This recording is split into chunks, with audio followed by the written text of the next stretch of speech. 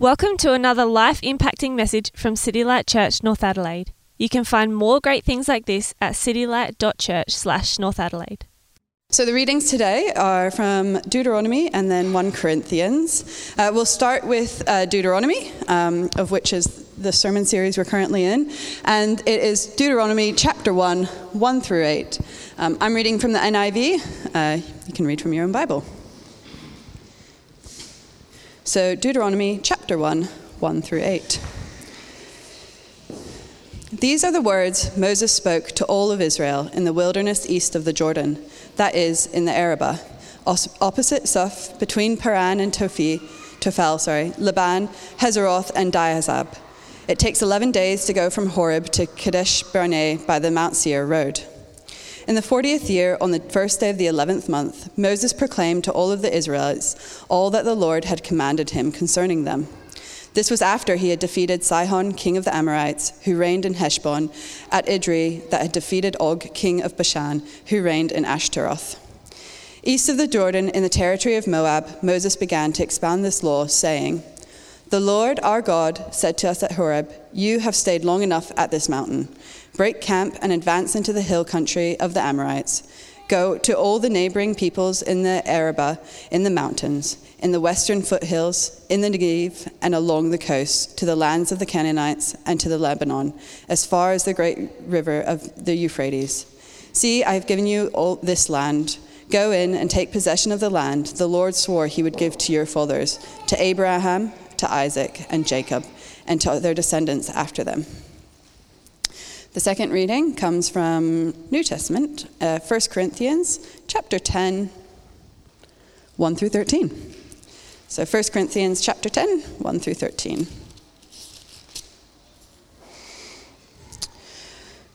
"For I do not want you to be ignorant of the fact, brothers and sisters, that our ancestors were all under the cloud and that they all passed through the sea. They were all baptized into Moses in the cloud and in the sea. They all ate the same spiritual food and drank the same spiritual drink, for they drank from the spiritual rock that accompanied them, and that rock was Christ. Nevertheless, God was not pleased with most of them. Their bodies were scattered in the wilderness. Now, these things occurred as examples to keep us from setting our hearts on evil things as they did. Do not be adulterers, as some of them were. As it is written, the people sat down to eat and drink and got up to indulge in revelry. If we should not commit sexual immorality as some of them did, and in one day 23,000 of them died. We should not test Christ as some of them did, and were killed by snakes. And do not grumble as some of them did, for they were killed by the destroying angel. These things happened to them as examples and were written down as warnings for us, on whom the accumulation of the ages has come. So, if you think you are standing firm, be careful that you do not fall. No temptation has overtaken you except what is common to mankind. And God is faithful. He will not let you be tempted beyond what you can bear. But when you are tempted, he will also provide a way out so that you can endure it." Amen. Here's Jacko. Thanks, Ruth. Good morning, everyone. I am Simon Jackson. If we've not met before, lead pastor here. I'm affectionately known as Jacko to lots of people. But it's nice to see you all this morning. And I do really want to encourage you to stick around for our family meeting. It should be fun. I don't know if you've ever been to an annual general meeting that you could describe as fun before, but ours are, I think they're exciting things to be part of as we look back and look forward. We're going to play a couple of games at some stage during the event, and there's a couple of prizes up for grabs. So if you haven't decided to come yet, just come now, right? Because it's going to be amazing. There you go. I just thought really quickly, before we get into our message today, we do have a table at the back full of books, which are all free, and ranging from simple kind of copies of the Gospel, Mark and John's Gospel. So if you're not a believer here today, or you're inquiring about the Christian faith, that's a great place to start, just reading the Gospel. And there'll be someone here, even myself, who'd be happy to read it with you. We sort of move across the table, and it sort of goes, if you just want to explore who Jesus is, find out what it means to be a disciple, you can have a look at that. And then it moves into some other resources which are, sort of for more mature followers of Jesus as well. So all the resources up the back are there for you to explore. One of them is this book called The Moon is Always Round.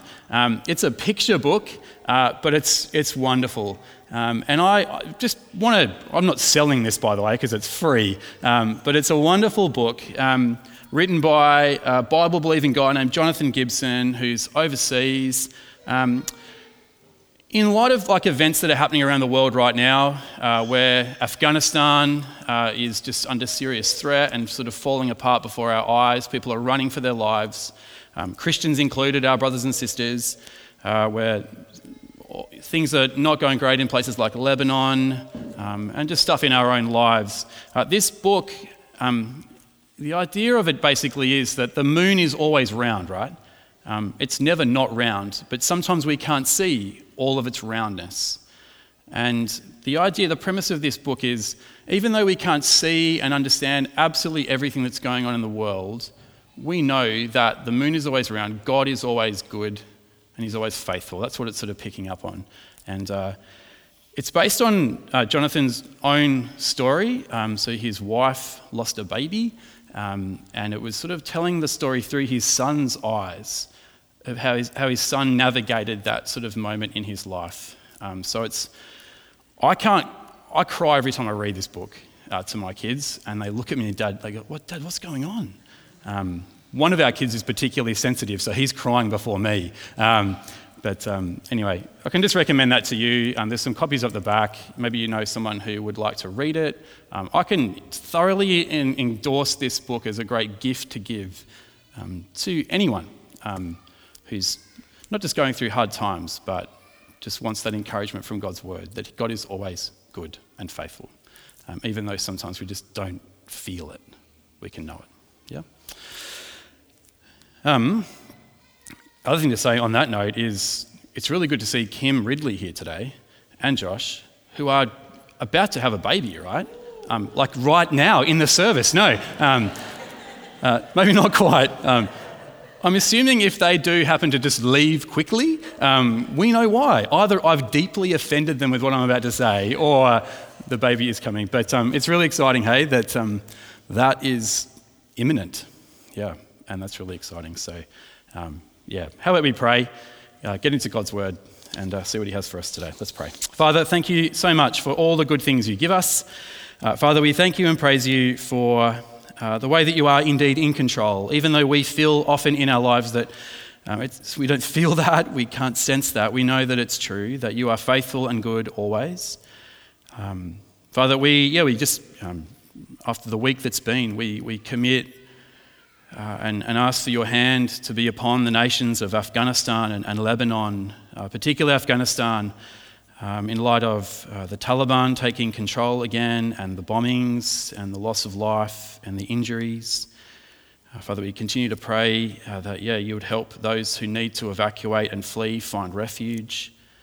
Father, we pray, Lord, that you would cause those who are causing violence and hurting people, cause them to stop, Lord, to meet Jesus, lay down their weapons. Father, we pray for our brothers and sisters in Afghanistan in particular, as they are scared. Help them to stand firm, Father, to trust in your promises, even though they probably can't see many of them right now, we pray. But help them, Father, to stand firm, and may their courage under fire cause us to be courageous as we live in this place. And now, Father, we pray, would you speak to us as we turn to your word? Father, we've sung already this morning of your greatness and your faithfulness and your goodness.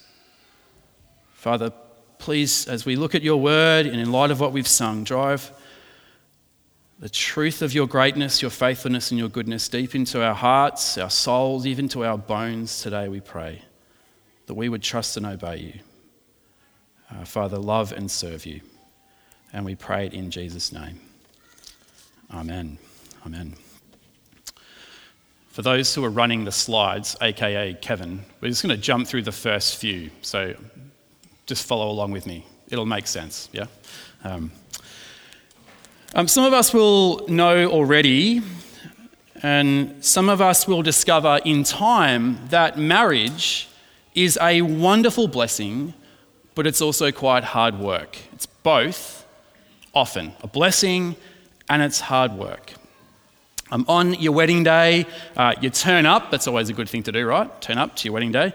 And you say to your spouse, I will be there. I'll be there.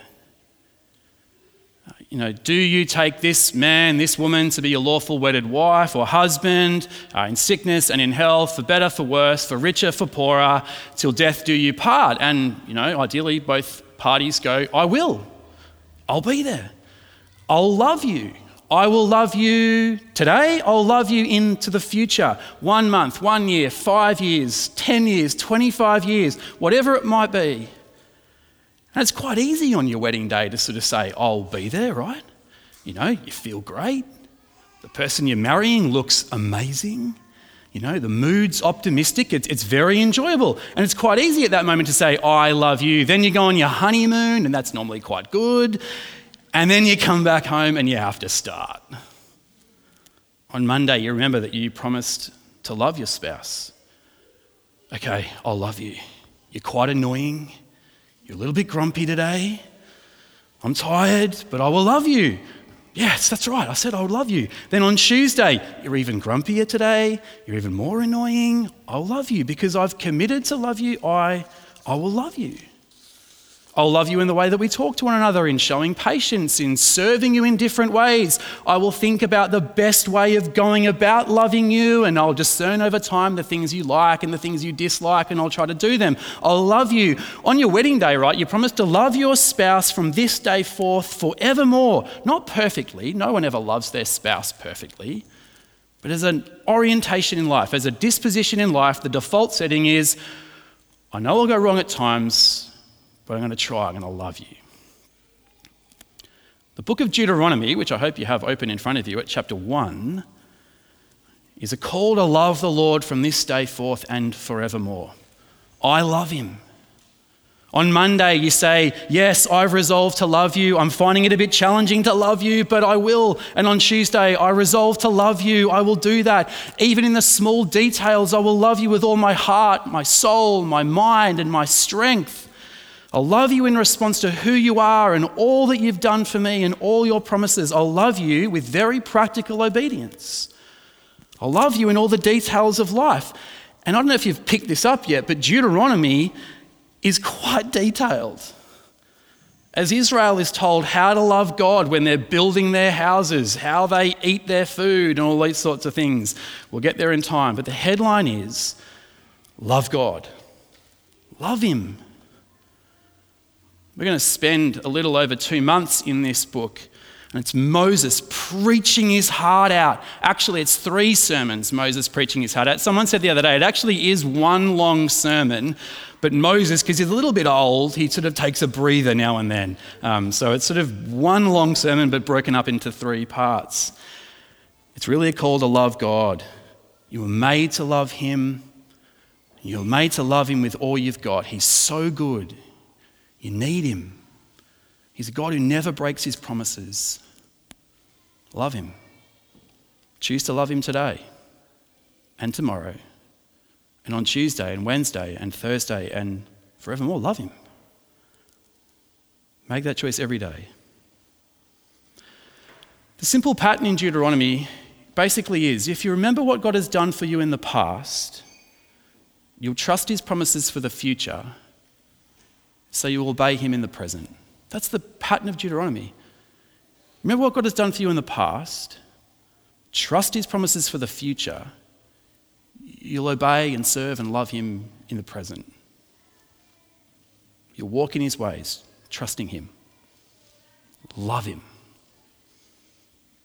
Where are we biblically? Where are we in the story of the Bible? Deuteronomy is the 5th book of the Bible, and we're carrying on the story of the nation of Israel, the descendants of Abraham. So back in the book of Genesis chapter 12, God gives, read that later, but Genesis chapter 12, God gives wonderful promises to Abraham and to his descendants, 4 big promises. They're massive. I'll give you, he says, a huge number of descendants. More descendants than you, the stars are in the sky, we're told. I'll bless you with my presence among you. That's the second promise. Then he says, thirdly, you'll be a blessing to all the peoples and nations around you, and I'll give you a promised land, fourthly, to live in. 4 big promises. You'll be a people, a big people. I'll bless you. You'll be a blessing to all the nations around you, and I'll give you a promised land. Here in Deuteronomy, the people of God are on the fringes of the promised land, and Moses, right, this old centurion, about 120 years old, on his last legs, he has one more sermon to preach, and it is, Israel, choose life. Choose God, love God. And really, chapters 1 to 3, which we're looking at today, are really like an overture of the whole book of Deuteronomy. Asking, as he does throughout the whole book, which way you're going to go. Which path are you going to choose? Love, trust, obedience, and service of God, living for him? Or are you going to go on not trusting in him, not obeying, not loving him? Moses throws that question out from the beginning. Really, chapters 1 to 3 are a history lesson today. Who likes history? Me and 2 others. Yeah, there you go. That's what we're going to look at today. It's really a history lesson. Let's review how it's gone before. That's pretty much what it is. So have a look with me right at the beginning of Deuteronomy, 5th book of the Bible. Come back with me to Deuteronomy. Deuteronomy chapter 1, verses 1 to 2. It's going to start with a bit of like optimism and pessimism. That's where we kind of start. So have a look with me, chapter 1, verse 1. These are the words Moses spoke to all Israel in the wilderness east of the Jordan. That is, in the Arabah, opposite Suf, between Paran and Tophel, Laban, Hazeroth and Dizab. It takes 11 days to go from Horeb to Kadesh Barnea by the Mount Seir road. Well done for reading those, by the way, Ruth. Good job. I'm just going to give Ruth all the hard passages from now on, right? There we go. Here's a map, right? Here's a map, which you cannot see. Yeah? There you go. So around your seats there's copies of this map, just to give you a really quick snapshot of where we are. So God's people were in Egypt, enslaved, oppressed by Pharaoh. God then saved them, rescued them from Egypt, and takes them to Mount Sinai, or Horeb, which is down on the Sinai Peninsula, down the bottom of the map. Horeb's the region, Sinai is actually probably the place, the actual mountain. It takes 11 days to walk from Mount Horeb, or Sinai, to Kadesh Barnea, right? 11 days. But it's taken them 40 years. An 11-day journey over 40 years, because 40 years earlier they really stuffed things up. They'd been at Kadesh Barnea. They should have just gone north, walked up, a few extra days into the promised land. But they've gone around and around and around and around for 40 years. It's not gone well. Now they're in Moab, sort of up the top right there, next to the Red Sea, or the Dead Sea, sorry. As we'll read in a moment, they're in the region of Bashan. They've just killed King Og.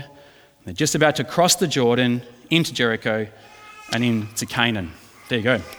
40 years. 40 years, 11 days turned into 40 years. Now, I'm not the best. I'm not terrible, but I'm not the greatest navigator in the world. But Google Maps really helps me out, right, when I'm in trouble. 40 years should have taken 11 days. It went wrong in the past. So there's this sort of sense of pessimism, right? But we see in verse 4, Moses gives them this sermon after they've defeated Sihon, king of the Amorites, and Og, the king of Bashan. So look, there's a picture that things hadn't gone well, a bit of pessimism, 40 years for an 11-day walk. That's bad. But you've also known some victories. But the call of what they're meant to do is found in chapter 1, verse 8. Have a look at chapter 1, verse 8. Moses says, "See, I have given you this land. Go in and take possession of the land the Lord swore he would give you to your fathers, to Abraham, Isaac, and Jacob, and to their descendants after them." God says, "I have promised you this land. Now just go up and go in and take it." That's just an act of faith, right? I've given it to you. You just got to come and take the apple out of my hands. Choose to trust and obey me. And the rest of these chapters are like a history lesson about how things went in the past. Let me try and explain it like this. Moses says, there was failure in the past when you disobeyed God, but there is hope when you trust him. That's the summary of today. That's the 2 points. There's failure when you disobeyed God, but there is hope when you trust him. We'll spend most of our time, I think, today in Deuteronomy chapter 1. But my first point, right? Here it comes. There was failure in the past. Oh, keep going. Yeah, keep going. There we go. There was failure in the past when you disobeyed God. Pick it up with me. We're going to jump to verse 19. Pick it up with me. This is what happened 40 years earlier than where we are at the moment. Chapter 1, verse 19. Then, as the Lord our God commanded us, we set out from Horeb and went toward the hill country of the Amorites through all the vast and dreadful wilderness that you have seen. And so we reached Kadesh Barnea. Then I said to you, you have reached the hill country of the Amorites, which the Lord our God is giving us. See, the Lord your God has given you the land. Go up and take possession of it. As the Lord, the God of our ancestors, told you, do not be afraid and do not be discouraged. Then all of you came to me and said, let us send men ahead to spy out the land for us and bring back a report about the route we are to take and the towns we will come to. Right. Moses says, go up. Don't fear. Don't panic. The land has been promised to you. It's yours. Reach out. Take it. And before they did, right, the Israelites decided, as we read, to send some spies ahead. You can read about that in Numbers 15, 16 later. This all sounded like a really good idea. Verse 24, though.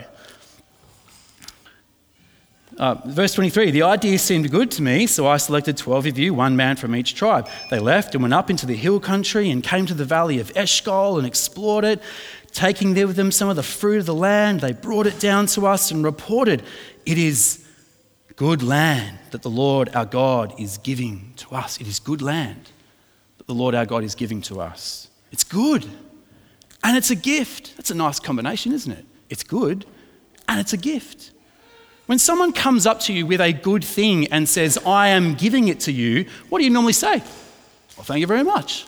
That's very nice. I remember when I was a student studying physiotherapy at Sydney Uni, one Easter time, our Christian group decided to give out the most delicious, hot, butter-covered, filled hot cross buns at Easter to desperately hungry university students, right? We were desperately hungry. We wanted to eat them all, but we thought, no, we're Christians, we'll give them out. So we had all these hot cross buns, one of the best places in Sydney where you can get them.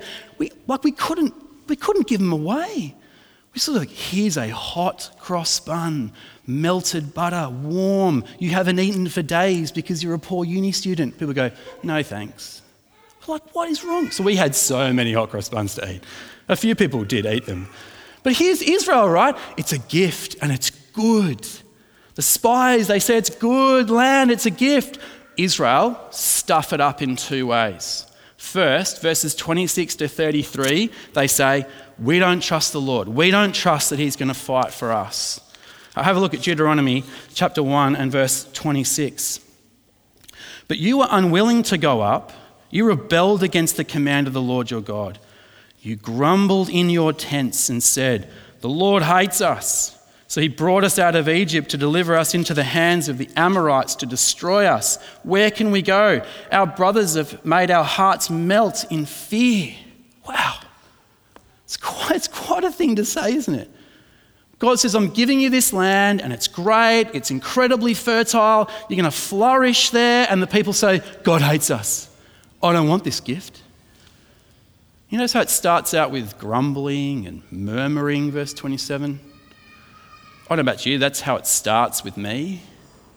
Grumbling on my own, then I murmur with someone else. The Lord hates us. Wow.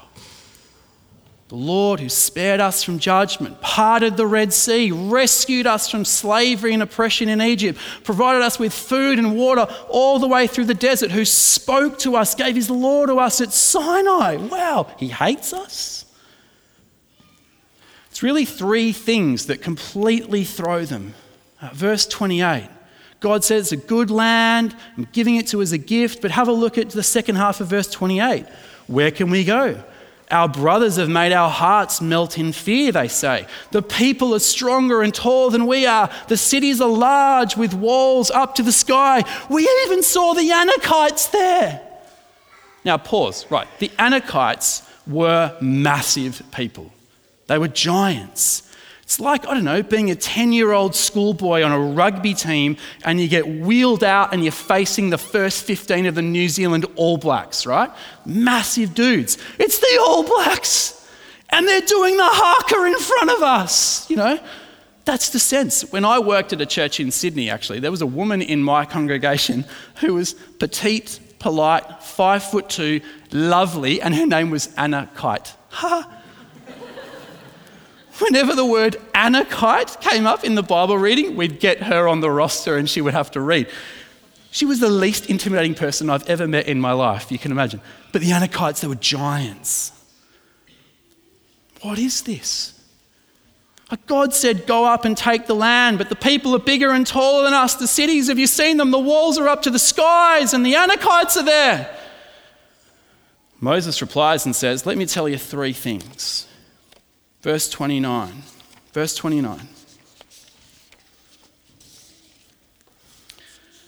Then I said to you, do not be terrified. Do not be afraid of them. The Lord your God, who is going before you, will fight for you, as he did for you in Egypt, before your very eyes, and in the wilderness. Then you saw how the Lord your God carried you as a father carries his son. All the way you went until you reached the place. God is with you. He'll fight for you. He will care for you. You've seen this before in Egypt. You've seen it in the wilderness. You've seen how the Lord carried you, verse 31, as a father, as a dad carries his own son. Why would you be scared? God's with you. He fights for you. He cares for you. He'll carry you like a dad carries his kid. Verse 32, in spite of this, you did not trust in the Lord your God, who went ahead of you on your journey, in fire by night and in a cloud by day, to search out places for you to camp and to show you the way you should go. The Lord God, who has completely looked after you, but you didn't trust in him. They had every reason to trust in the Lord, but they forgot who their God was. They had every reason to trust him, but they forgot how good he was. They had every reason to trust him, but they forgot how powerful he was. Israel was terrified because they'd forgotten who their God was. And when you remember who he is and the power that he has, that he is your father who cares for you like a dad his child, then you're okay. And for you and me, right, it's very easy to forget, isn't it, who our heavenly Father is, who our God is. The question comes, doesn't it? Here's the question. How can I trust God with this problem in my life? How can I trust God in this scenario, in this situation? How can I trust him? How can I trust him when I'm facing, not the Anakites, maybe not big walled cities, but how can I trust him when I'm facing bullying at work, unemployment, financial uncertainty, when you're utterly exhausted, when you're wrestling with an addiction? How can I trust him when I'm desperately lonely? How can I trust him in this scenario and keep obeying him and keep being faithful and love him when ... Well, the answer is you need to know who God is, who your heavenly Father is, that he's with you, that he's for you, that he cares for you, and that he carries you. You need to know that. We need to know that if we're going to love and trust and serve and obey him. It's very easy to grumble in our tents. Don't forget who your God is. He's with you, he's for you, he cares for you. He carries you as a father carries his son. Such a lovely picture. He says, I'll carry you, you can trust me. Doesn't matter what the Anakites are like in front of you, you can trust me. We have every reason to trust him. Israel didn't trust him. That was their first mistake. We don't trust the Lord to fight for us. And the result is, verse 33 to 40, the Lord says, well, away you go. This is 40 years earlier, and the Lord said to that people, go, I abandon you to the wilderness. Have a look, chapter 1, verse 34. When the Lord heard what you said, he was angry and solemnly swore, no one from this evil generation shall see the good land I swore to give your ancestors. Except Caleb, son of Jephunneh, he will see it, and I will give him and his descendants the land to set his feet on, because he followed the Lord wholeheartedly. In verse 39, see what happens. And the little ones that you said will be taken captive, your children who do not yet know good from bad, they will enter the land. I will give it to them, and they will take possession of it. But as for you, turn around and set out toward the desert along the route to the Red Sea. It's like an anti-Exodus. Back to Egypt you go. And so the whole generation that had left Egypt in the Exodus had seen all the mighty wonders and miracles and acts of the living God. They all perished in the wilderness. And now 40 years later, Moses is saying to the new generation, are you going to trust him or not? Are you going to love him? And he keeps saying, I don't know if you noticed that, he keeps saying, you did this, you were there, you rebelled.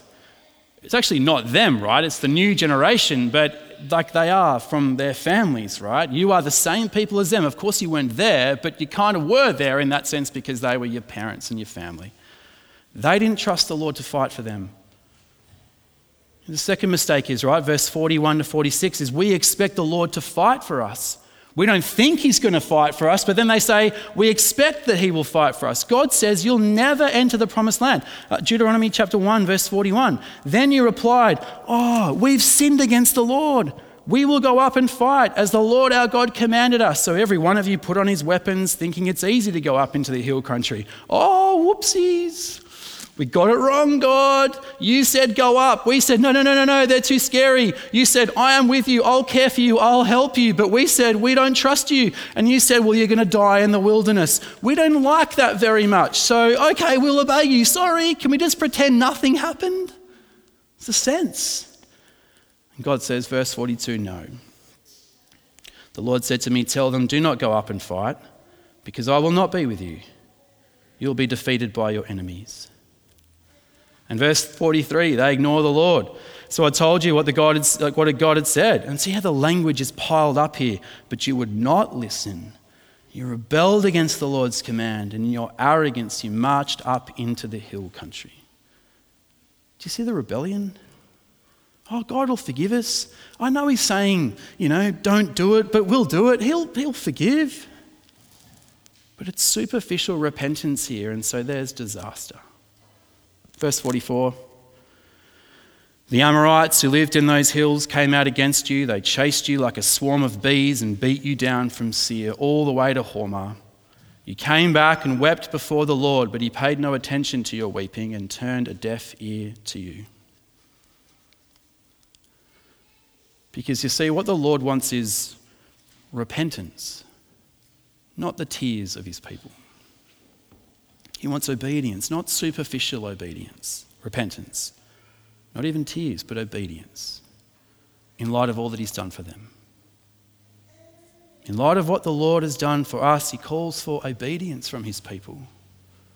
Grace-transformed lives, worthy of our calling and adoption into his family. So my first point there was failure when you disobeyed God. But as it is throughout the book of Deuteronomy, right? Amidst the failure, there's always hope. As we pivot to the second point, and more brief this morning. Point 2, there is hope when you trusted God. Let's pick it up from the end of chapter 1, verse 46. We're told, and so you stayed in Kadesh many days. All the time you spent there, and indeed it was many days, right? You could say that 13,880 days is many days, wandering around the wilderness. But then chapter 2, verse 1, everything changes. Chapter 2 and chapter 3 are dominated by movement, right? Whereas chapter 1's dominated by going around and around and around and around in circles. Chapters 2 and 3 kind of get this movement, this put of forward moving. It's great. Chapter 2, verse 1. Then we turned back and set out towards the wilderness along the route to the Red Sea, as the Lord had directed me. For a long time we made our way around the hill country of Seir. There's progress here. The question is why? Why is there progress? Because the Lord had promised them all along that they would enter the promised land. They would enter. So chapter 2 verse 7, even in the wilderness, even in the 38 years of wandering, chapter 2 verse 7, the Lord your God has blessed you in all the work of your hands. He's watched over your journey through this vast wilderness. These 40 years, the Lord your God has been with you and you've not lacked anything. Because he's promised that they would make it to the promised land. Now, the first half of chapter 2, verses 1 through 23, is all about how even their half-brothers, when they obey God, get to conquer giants. They get to defeat the Anakites. Pretty cool. We're not going to look at that in detail. But what about you, he says? Your conquest began and it's going okay. Pick it up with me at verse 24, chapter 2, verse 24. Set out now and cross the Arnon Gorge. See, I have given you into your hand Sihon the Amorite, king of Heshbon, and his country. Begin to take possession of it and engage him in battle. This very day I will begin to put the terror and fear of you on all the nations under heaven. They will hear reports of you and will tremble and be in anguish before you. Basically he just says, crack on, go up. See again, I have given you this land. Just trust me.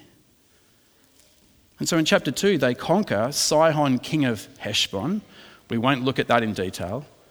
But you notice also in chapter 3, they defeat Og, king of Bashan. This is the children of those who rebelled, right? So this is the new generation. Pick it up with me at chapter 3, verse 3. So the Lord our God also gave into our hands Og, king of Bashan, and all his army. We struck them down, leaving no survivors. At that time we took all his cities. There was not one of the 60 cities that we did not take from them, from the whole region of Argob, Og's kingdom in Bashan. All these cities were fortified with high walls and gates and bars, and there were also great many unwalled villages. We completely destroyed them. Now, without going into detail, chapter 1, go up, says the Lord, conquer the promised land, but the cities are big, their walls are huge, and the Anakites are there. Chapter 3, we conquered it all. Yeah, God was with us. We really can trust him, even the giants. And check out with me, Deuteronomy chapter 3, verse 11, the size of King Og's bed, right? Check out King Og's bed. Deuteronomy 3, verse 11. I love this detail. Og, king of Bashan, was the last of the Rephites. His bed was decorated with iron and was more than 9 cubits long and 4 cubits wide. It's a big bed, right? We're talking 2 meters by 4 meters. And you can still go and check it out, we're told. It is still in Rabbah of the Ammonites. That's just a big bed, right? It's a big bed. You've got to be some kind of giant to have a bed like that. I don't know, this is how beds work as far as I know, right? You've got single, you've got king single, you've got double, you've got queen, you've got king, then you've got super king. Imagine going into like 40 Winks or Fantastic Furniture and saying, I'd like an Og-sized bed, please. They look at you and go, what? Yeah, it's like 2 meters by 4 meters. Who's it for? It's huge. The dude is massive. One commentator says, Og represented a terrifying threat, that by the editor's day he was a long vanquished figure of the misty past, leaving only his bed behind as a solitary relic. They've conquered the cities, even with walls up to the skies and giants who are enormous. They've conquered just like they could have done 40 years earlier.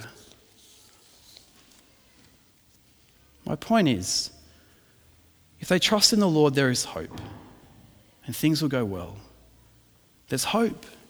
and they'll arrive and inherit all that God has promised them. I won't go through them all, but over and over again in these chapters, we hear the Lord saying, I've given you this land, I've given you this land, I've given you this land, I've given you this land. Of course, they need his promise to be with them, right? So chapter 3, verse 2, do not be afraid, I have delivered. But the reality is, if they trust God's promises, they'll keep his commands. And they have every reason to trust his promises because he never fails to deliver on any of them. They've seen so many promises fulfilled. They know it'll all work out. Earlier this year, we were holidaying on the Gold Coast. And as you do on the Gold Coast, right, you go to the theme parks. And so this year, one of the theme parks we went to was Wet n Wild. Anyone been to Wet n Wild? Yeah, a few nods. Yeah, it's great. I loved it. We went to one of the other water parks there a couple of years ago, and I was too chicken a couple of years ago when we first went to one of these parks to go on that thing like the Aqua Loop.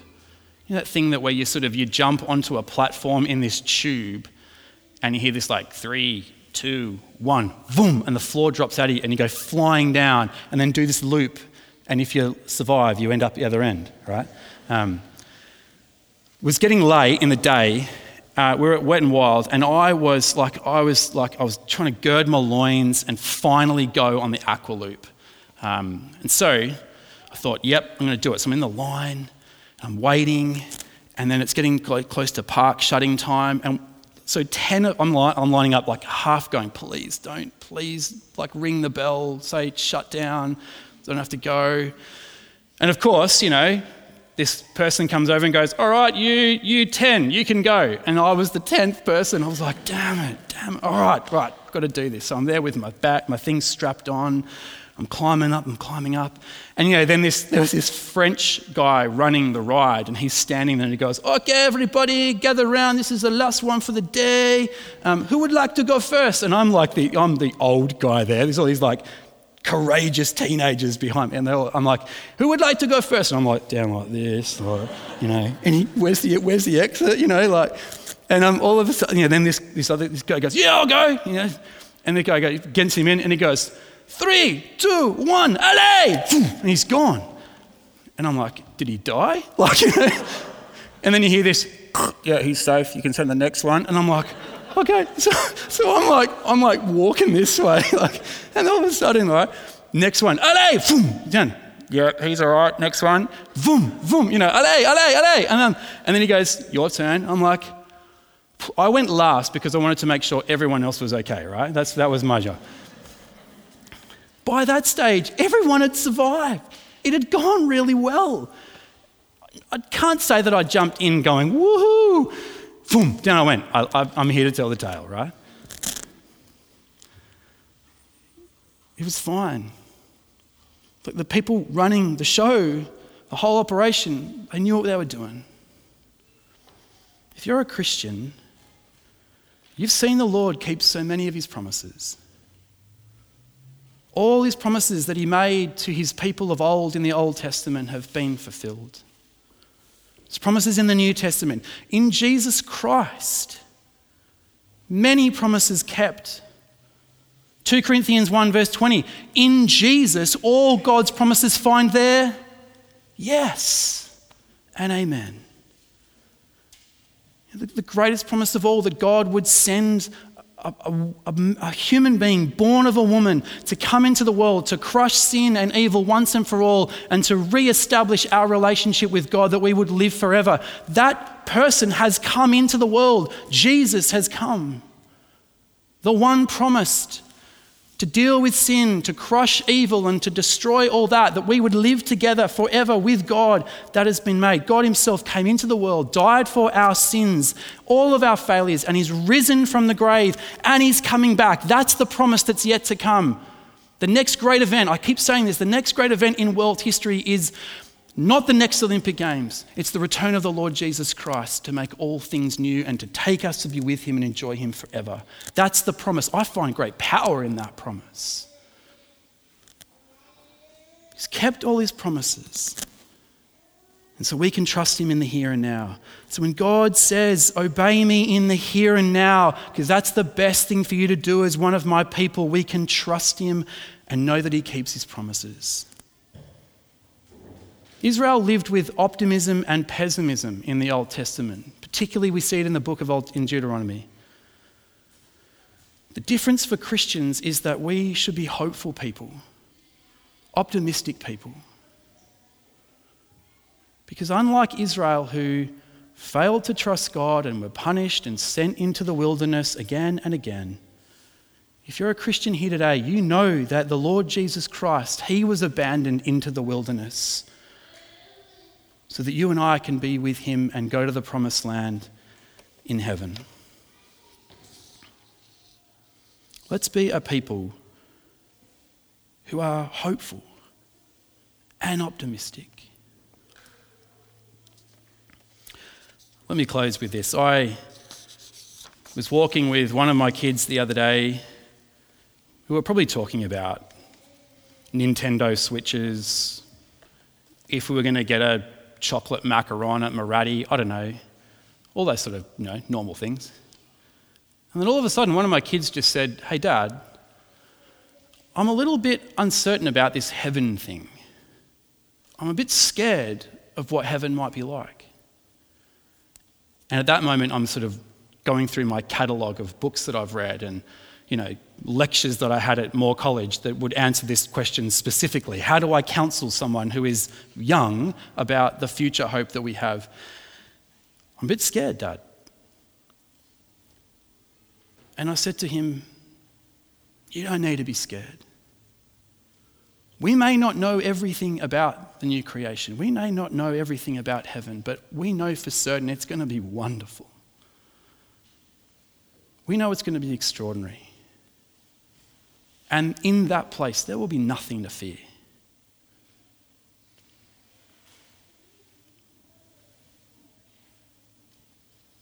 The Lord loves you. He cares for you. He will carry you all the way to the promised land. Trust him. Trust him today. Trust him tomorrow, and Tuesday, and Wednesday. He keeps his promises. We can trust him. Let's pray. Let's pray. Heavenly Father, we confess that we often forget who you are. We often forget how good you are, that you're with us, that you're for us, that you carry us, that you care for us. And Father, because we forget these things, we often struggle to obey you, Father. So Father, with those of us here this morning who are followers of Jesus, would we know clearly your goodness? That you care for us like a father cares for his child. That you're on our side. And even in our failures, Father, we can trust that because of the work of Christ, you'll carry us safely to the promised land of heaven. Father, knowing this, knowing your goodness, knowing that none of your promises have ever failed, help us to obey you, to listen to you, to serve you, and to love you. And this we ask in Jesus' name. Amen. Thank you for listening to audio from City Light Church, North Adelaide. We hope you found it helpful, and we'd love for you to share this message with others. For more great content, more information about City Light Church, or to donate to the work of City Light Church, North Adelaide, visit us at citylight.church/North Adelaide.